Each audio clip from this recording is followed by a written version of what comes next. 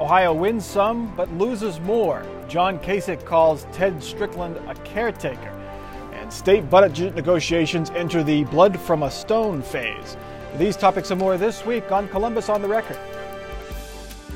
From the Battelle studio at WOSU at COSI, this is Columbus on the Record, WOSU TV's weekly analysis of the top stories affecting Central Ohio. Joining Mike Thompson this week, Laura Bischoff, State House reporter for the Dayton Daily News. Joe Hallett, senior editor for the Columbus Dispatch. Sam Gresham of Common Cause Ohio. Mark Weaver, Republican strategist. It was quite a week for Ohio's employment picture. GM filed for bankruptcy and announced the closing of its stamping plant in Mansfield and a warehouse in Columbus. J.P. Morgan Chase announced it would add some 1,100 jobs to its operation in Columbus. Most of them will be located at Polaris. Tax incentives helped in Chase's decision, but Ohio tax bait was not enough to keep NCR Corporation and 1,300 jobs from leaving Dayton for Atlanta. If you total all these announcements up, Ohio suffered a net loss of 1,100 jobs. Laura Bischoff, quite literally, it was one step forward and two steps back this week. Absolutely, and the one step forward with Chase doesn't even compare to NCR. Those Chase jobs are going to be paying on average $20 an hour. The NCR jobs are in the $80,000 plus jobs. They're high-tech computer programming and all that computer cash stuff. register stuff. Cash register. Well, they make cash register, ATMs, self check-in. They also have a whole host of business services, and those jobs are gone. And it's you can't even underestimate the impact it's going to have on Dayton. Let's start with the automakers and work our way from there. Is there anything the state can do to keep the automakers, Chrysler and GM in particular, from scaling back in Ohio? Those companies just seem to be totally retrenching. No amount of incentives or anything like that are going to affect that. The posture of the industry makes that very difficult for the state of Ohio to do anything. I think the most important thing now is to sell units. And once they rebound, if you look at the overall car buying in America, it has been reduced. At one time it was up to 18 million and now it's down to 8 million. That's a big drop. Trying to get the domestic car market back up to the level that it's going to be. That it was, it's probably not going to ever happen again. And then you haven't added in the equation of the cost of gas. Yeah. Should they focus on the foreign automakers? We made a run at Honda a couple of years ago. I know Mitsubishi and Hyundai have built plants in the South. Should we make more of a run at those? We've not really done anything serious about trying to develop Ohio's business climate. The governor has put different people in charge of it. First, Lee Fisher was in charge of it. There were some fits and starts. Then he decided he wants to be a senator. Then the governor put somebody else in charge of it. Mr. Barbash, apparently he owes some back taxes. They had to put him down, put somebody else up. We need leadership in this area, and we need somebody full-time identifying what does it take to attract businesses and jobs, and the answer is probably a better tax structure. But is that going to, on the automakers, tax structure is not going to save GM and Chrysler. No, it is such a drastic retrenchment right now. There's very little that government can do. It's really in the hands of the federal government at this point. But isn't this whole industrial thing is not a state-by-state issue. It's really a regional issue. That's true. And we need national industrial policy. We really do. And we have not thought through this thing because you used the word earlier, people poaching from one state to the other. It doesn't make any sense. And the only benefactors are the private sector. The individual states, it's like I'm a bandit. Whoever offers me the best deal, I'm moving. It's like a professional franchise. Manufacturers are doing that now. And somehow that does not make sense from a standpoint, and we're still doing stupid stuff offshore. We need a comprehensive regional manufacturing policies that we all agree on. Joe, on the Chase thing, were the tax incentives the reason why Chase put these 1,100 jobs here? Yeah, I think they were a big reason why. I think they were, to a degree, shamed by Representative Mary Jo Kilroy, who found out that there was a plan to ship a lot of the Chase jobs overseas. She called them on it. That may have had an impact on their decision to stay in Columbus, but and expand here in Columbus and Westerville. But the tax incentives, the government giveaways are key in a lot of these deals, and sometimes you wonder whether it's worth it. to the taxpayers. You look at NCR. Ohio apparently offered $31 million. Georgia offered $60, the package deal. But NCR has been moving to Atlanta for quite some time. There's twice as many employees down there as there were in Dayton. They're just it looks like they're trying to consolidate their operation down there. Yes, but they do have a 125-year history in Ohio, in Dayton. Mm-hmm. And John Patterson, the inventor of the cash register, the founder of NCR, I mean, he's a titan in Dayton history. I mean, he was the one he was wading through the floodwaters after the 1913 flood, building boats so that people could get rescued. He's the one who helped convince the federal government to keep Wright Pat, what is now Wright Pat, right there. So even though they've been spread out all around the world, and certainly they have a large operation in Atlanta, but this is a significant decision for them to pull out of Dayton. I think that Ohio has a little bit of an image problem. There's this idea that that we're a Rust Belt state. We don't have very cool or hip places for young workers to live, and I don't think that a lot of people know about the 2005 tax reforms that they've done and that they're phasing in, and the phase-in finishes this year. And like they say, well, Georgia offered all this money. Ohio could have offered just as much or more. They put $60 million on the table for NetJets last year, in a variety of tax incentives. Did they take them for granted? Were they late to? They were never invited to the table. Yeah. They said they in the last couple of weeks they couldn't get callbacks. But you know something, if you think long term about this particular industry, if you think real hard of what's going on in Europe and Africa and the rest of the world, ATMs are about to go out of business. We're about to go to banking over telephones. And as an industry, you're going to see a radical change. Now, we still need brick and mortars to go get our money, but a lot of the activities that we are now doing at ATMs will eventually be transferred to the telephone. And I think long term, National Cash Register is looking for another industry to get into, because 20 years from now, what we do now, it won't be the same. The other thing that cropped up briefly is that apparently Columbus, Georgia was planning on using some federal stimulus money to build a manufacturing facility for NCR in suburban Atlanta or near Atlanta. That hasn't been approved, and it's created quite a firestorm. This is the dirty little underside of the stimulus package. Stimulus package is controversial in its own right, in that we're mortgaging not our children but our grandchildren's future to make spending today. But in addition, it's now having cities and regions compete against one another to the point where potentially, it hasn't happened yet, a community in Georgia may use federal dollars, which Ohioans sent to Washington, to take jobs away from Ohio. It's going to be quite a consternation. Sherrod Brown, who was the deciding vote, who flew in to cast the deciding vote for the stimulus package, has a real PR problem in this area. But the Obama administration pretty much nixed the idea once it got wind that Georgia may be using stimulus dollars to steal a company from Ohio. Politicians on both sides of the aisle called Georgia on this, and the Obama administration pretty much says we're going to keep our eye open on this. This is not what stimulus funds are to be used for. And this was a small portion of the overall package.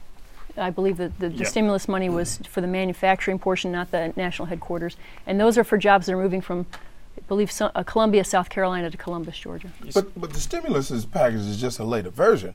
We had urban development action grants. We had urban renewal, who fundamentally did the same things. When you had urban renewal, you attracted cities into manufacturing. With urban development action grants, you did the same thing.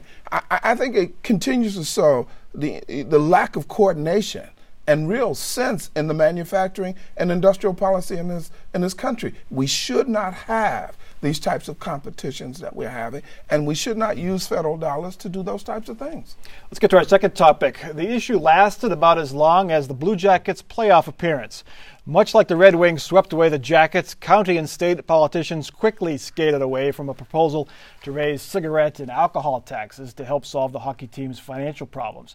Franklin County commissioners wanted no part of the plan to have the county buy the arena and then rewrite the Jackets' lease. When local support melted away, so did support at the State House. Mark Weaver, you're a political strategist. From the Blue Jackets' perspective, what went wrong here?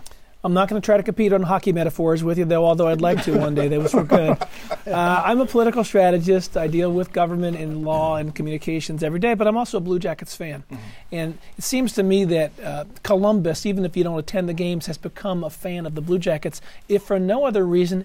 It has given us a vibrant arena district with lots of new businesses, lots of activity in the evenings. It's an important part of our city. I think everybody can agree on that. And I think most people would like the Blue Jackets to stay. Joe and I were talking before the show. People didn't realize the Blue Jackets had this big a deficit and that there's some threat that they might leave. We see Phoenix has a problem with their team. They're bankrupt. Exactly. In Canada, there's a city in Canada who's trying to take them, a suburb out in Toronto. And so we all need to come together, notwithstanding this sort of false start, if you will, to use another sports metaphor. This was not the best way to have this come out. When you want help for an entity like the Blue Jackets, you need to build the public coalition first and then go to the leaders, not the old days where you went and talked to some legislative leaders and tried to slip it into a budget bill. It was really a ham-handed lobbying effort on behalf of the lobbyist who represents the Blue Jackets. As Mark said, when most people didn't know the Blue Jackets had lost $80 million in their first 7 years, $10 million last year. There's only so many checks for $10 million that John P. McConnell, the owner of the team, is willing to write before he says, I can't do this anymore. But now I don't know what Plan B is. Personally, I love the Blue Jackets. It's what I do in the wintertime. They are the anchor for $750 million worth of development in the arena district. If they go, I don't know what happens to that. So there's, beyond the economic blow to the city, there is a psychological image blow. And we can't sustain it. We got to figure out a way to keep that team here. Will the taxpayers be a part of this equation, or is this all going to have to be handled in the private sector? I personally would be willing to pay an extra $2 or 2 cents for a bottle of beer to keep them here, although that would be pretty costly for me. Attendance hasn't been the problem, has it? I think the place has been sold out, right? It was sold out for a while. It's down. It fits 18,000, and it's hit, I think, average around 14 or 15,000. They have met their NHL average to get more money to the team this last year. Okay, but McConnell signed, a 25-year, $106 million lease, paying somewhere between $3 to $4 million a year, and the numbers can't work out. That's the problem. They've got a bad lease deal. It's not necessarily that the team can't survive. They just got to find a new way to lease this. We are one of only 2 cities in America in which the arena stadiums are not a combination of private-public financing. And I worry that because of the poor lobbying effort on this, that the chance could be lost for finding that public-private. But isn't that way? Because in '97 we tried to get a 5% tax increase and it failed, and the only way to keep the team coming here was to build a private sector project like we have. I think absolutely true. I hope that if we had a vote on this again, citizens might feel the other way, because I think they've come to realize the value of this team to our city. I was going to say I don't watch hockey, but I do drink beer, and I don't want to pay an extra 2 cents a bottle. So. What now? Would you pay 2 cents a bottle or a can or whatever if they were to lump it in with arts organizations? They would say, okay, we're going to raise the sin taxes, and we're going to fund not only the Blue Jackets or help the Blue Jackets out, we're going to help out COSI, which has had money problems. We're going to help out the Greater Columbus Arts Council, Kappa, Columbus Art Museum. Might that go over? I don't know. Everybody's taxes is a 3-letter word, but everybody runs from it. The only person who's had the fortitude to really face it has been city government, city council, and the mayor. Everybody runs from the idea of increasing taxes. How about this for a crazy idea? Maybe they've been trying to get Nationwide to rework the lease, and Nationwide has been balking. And they said, okay, we'll go to the state legislature. It crashed and burned. Now they can go to Nationwide and say, see, the public's not going to go for this. You've got to rework the lease or we're going to leave. Here's the answer. The public will go for it if you if you market it and inform the people correctly. It's not that much different from a school levy. People who drop a big school levy on an electorate right before an election, a few months out, tend to lose. Ones that build coalitions and explain the problems and make the case for why the school needs to be better, and then add people to the coalition of the campaign to help, they tend to win. That's the way to do this. I think the public would if you made the case to them that this is an economic anchor for the city. Even in this type of environment with the right where campaign. poor people are losing health care, where MRDD people are losing benefits, we're going to support a hockey team. It wouldn't be a sales tax, wouldn't work as a property income tax, but a sin tax where people go, well, at least I can control what I do there. It's possible, but the way it was done so far, my guess is it didn't have a chance. And a lot of jobs in the Arena District will be lost if the Jackets go.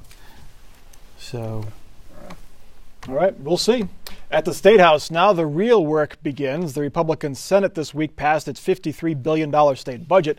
It's a lot different than the Democratic House budget. First of all, it's about $1 billion less. And the Senate scrapped the governor's education plan. And there is still not enough money. The Senate budget is still up to $2 billion short of being balanced.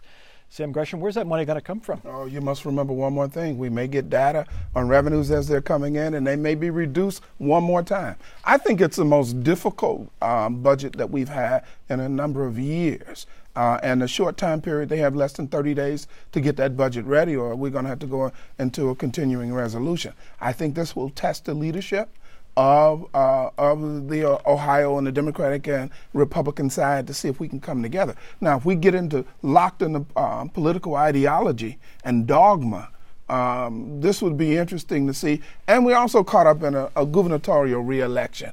So it's going to be interesting to see. But there were a couple of nuggets in there that portend the political possibility, which was the involvement in Cuyahoga County politics and restructuring the alternative to county government in Cuyahoga County. Plus, also, the portion of the bill that a lot of people are really angry at is the assessment to the hospital that they took out $333 million, and how that's going to be balanced against what the Democrats wanted to do and the health care assistance that could have been provided. What's the biggest stumbling block? Is it further cuts, or is it the education plan? It's money. I mean, this is, as Sam mentioned, I've been around watching State House politics for 25 years. This is easily the most difficult conference committee I've ever seen. Mm-hmm. Next week we're going to get new budget numbers, which will probably show that they have at least maybe a $2 billion hole to fill in this current budget. With these current numbers? Maybe 2.5. Mm-hmm. So it's going to require cuts, and it might even require a tax. It might even necessitate a tax increase if they can get both parties to come together on it. Well, Sam's point is well taken. There's certainly some party politics playing here, but major editorial boards around the state, including the Dispatch, have pointed out that the governor started out with what are essentially phony numbers and allowed the House to act. Some people say the House knew, some people say they didn't know. Either way, the numbers weren't real until it got to the Senate, and now we're finding out the numbers are getting worse day by day. It will be with the most difficult conference committee in a long time. Can they balance this budget without any kind of new revenue in the form of some kind of tax? We're going to have to divorce politics, and Ohioans are going to have to step eyeball to eyeball with each other. Mm-hmm. And it's not a 2-year budget that we're talking about. We're talking about probably an 8-year budget to resolve all our problems over the long term and carving out a path that will get us to that 8-year period. Laura, is there any way the Senate, Bill Harris, Senate President, would even consider a tax increase? He had some dire sound bites and quotes this week saying this is very difficult and things like that. Well, I think once they get the new numbers and they know, what's the moving target, where is it right now? Once they get a better beat on that, I think that they're going to have to consider it, but I think they're going to do some very deep cuts before that. And the only time I think that they'll what would actually push them to accept a tax increase is if they had to turn loose murderers from the prisons. The school reform package, is that just going to get pushed aside? The two sides are so very far apart. There's so many problems to deal with. Are you just going to put that aside for now? Well, Strickland says he's going to fight for it. This is his evidence-based system. The problem is it's not funded. It's a 10-year plan, and even the first 2 years of it are not funded, let alone the last 8. Well, and the great irony of that is they say it's constitutional now, but the Supreme Court said you can't take a 2-year plan and fund it over 10 years. That would make it unconstitutional on that grounds. So education, is there any way to resolve it in the next 30 days? No. Absolutely unequivocal no. Not given what the two sides are. Drilling in state parks was in the Senate budget. Tens of millions of dollars a year it could raise, they say. Just doesn't sound right, does it? Drilling in state parks. Roll that off your tongue a couple of times. But at the same time, it does generate money to help support the parks. And so I think they're looking at, new ways to come up with revenue that doesn't hurt them politically. The environmentalists are going to support that? No, they're not going to support it, but I think that people would prefer a few, well-placed drilling rigs and wells somewhere, as opposed to having to pay $7 or $8, $9, $10 to get into the parks. Well, if you look like a state park, 20,000 acres at Salt Fork, and if you're saying 2 acres will be drilled with appropriate screening, that's not going to impact anyone's experience when they're hiking or camping at Salt Fork. And this kind of drilling, it's different. It's not like you're blowing off the top of a mountain to get your coal. It's these little small They're pretty small rigs. Yeah. Our last topic. John Kasich formally launched his campaign for governor this week, calling Ted Strickland a caretaker governor. Kasich promised to right the ship and bring Ohio out of a ditch. Kasich, a former congressman and presidential candidate, is a deficit hawk. He wants to reduce the size of state government and phase out the state's income tax. Democrats point out another line on Kasich's resume, managing director for Lehman Brothers, the failed financial company that became the poster child for the Wall Street collapse. Joe Hallett, it was pretty harsh criticism by Kasich towards Governor Strickland, and Governor Strickland has a 56% approval rating. Right. Will it stick? Yeah, it'll stick on both sides. This gubernatorial battle will be fought on the issue of the economy in Ohio. They'll both be espousing the jobs message. Strickland will, even though arguably he has not turned around Ohio, nobody has turned around anything in this economy in this country. So he will blame Bush for the bad economy. Kasich will blame Strickland. Strickland will press Kasich for his ideas and say, okay, what would you do? Kasich will espouse the typical Republican message of lower taxes, skinny down state government, as he calls it. Strickland will say, it's skinny to the bone. What else are you going to cut? So we're going to have what's heartening to me is we're going to have a fun battle because Kasich is he's bombastic, he's folksy, he's kind of cut out of the same mold as Jim Rhodes. He's an economic populist. And I have to give the Ohio Republican Party credit. Left for Dead just 2 years ago, unlike their national brethren, they have rebounded. They are putting together a pretty strong statewide ticket, to my surprise, led by Kasich and Rob Portman. So a while ago, I would have never guessed that we would have a spirited, closely contested 2010 statewide election. Now I think we will. Is Lehman Brothers, the Democrats jumped on that right away. We expect campaign ads focusing on that. If Lehman Brothers was thriving, John Kasich would say, I have real-world business experience, that's why I should be governor. Now he's got to run away with it. Well, which will work. Kasich made a very good point this week. He said you can't blame a managing director of a Columbus office for the collapse of a national company any more than you'd blame a Zanesville car dealer for the collapse of General Motors. John Kasich has never overrepresented what he did there, and the fact that he was the Columbus person for that company means that he was really more a victim of what happened than the cause of it. I think he has a bigger issue, though. I think economics plays a part in it, but I think he has a generational issue. Since the John Kasich was here and a populist and being reelected, the 2 generations have almost come along and gone since he's been here. And the polling says that a lot of people, the younger people in particular, don't know who John Kasich is and can't put that relationship as chairman of the House Budget Committee as prominent as we old salt do. We understand who he is. So I think he has a generational issue. I also think he has an ideas issue. Has the Democratic ideas taken surface, and have the Republican ideas, which he's going to expound, been repudiated? And is that something that's going to really take hold and traction with this generation of voters? I'm not sure. He says he wants to phase out. This is an idea issue. He says he wants to phase out the state income tax. Has he not looked at the state budget lately? I mean, the tax rate, the 21% across the board tax reduction that we've done, is a big hit to the budget, and it's one of the reasons why Ohio is struggling. Okay, let's get to our weekly off-the-record comments from our panel, some final thoughts, some predictions for the weeks ahead. Laura Bischoff, you're up first.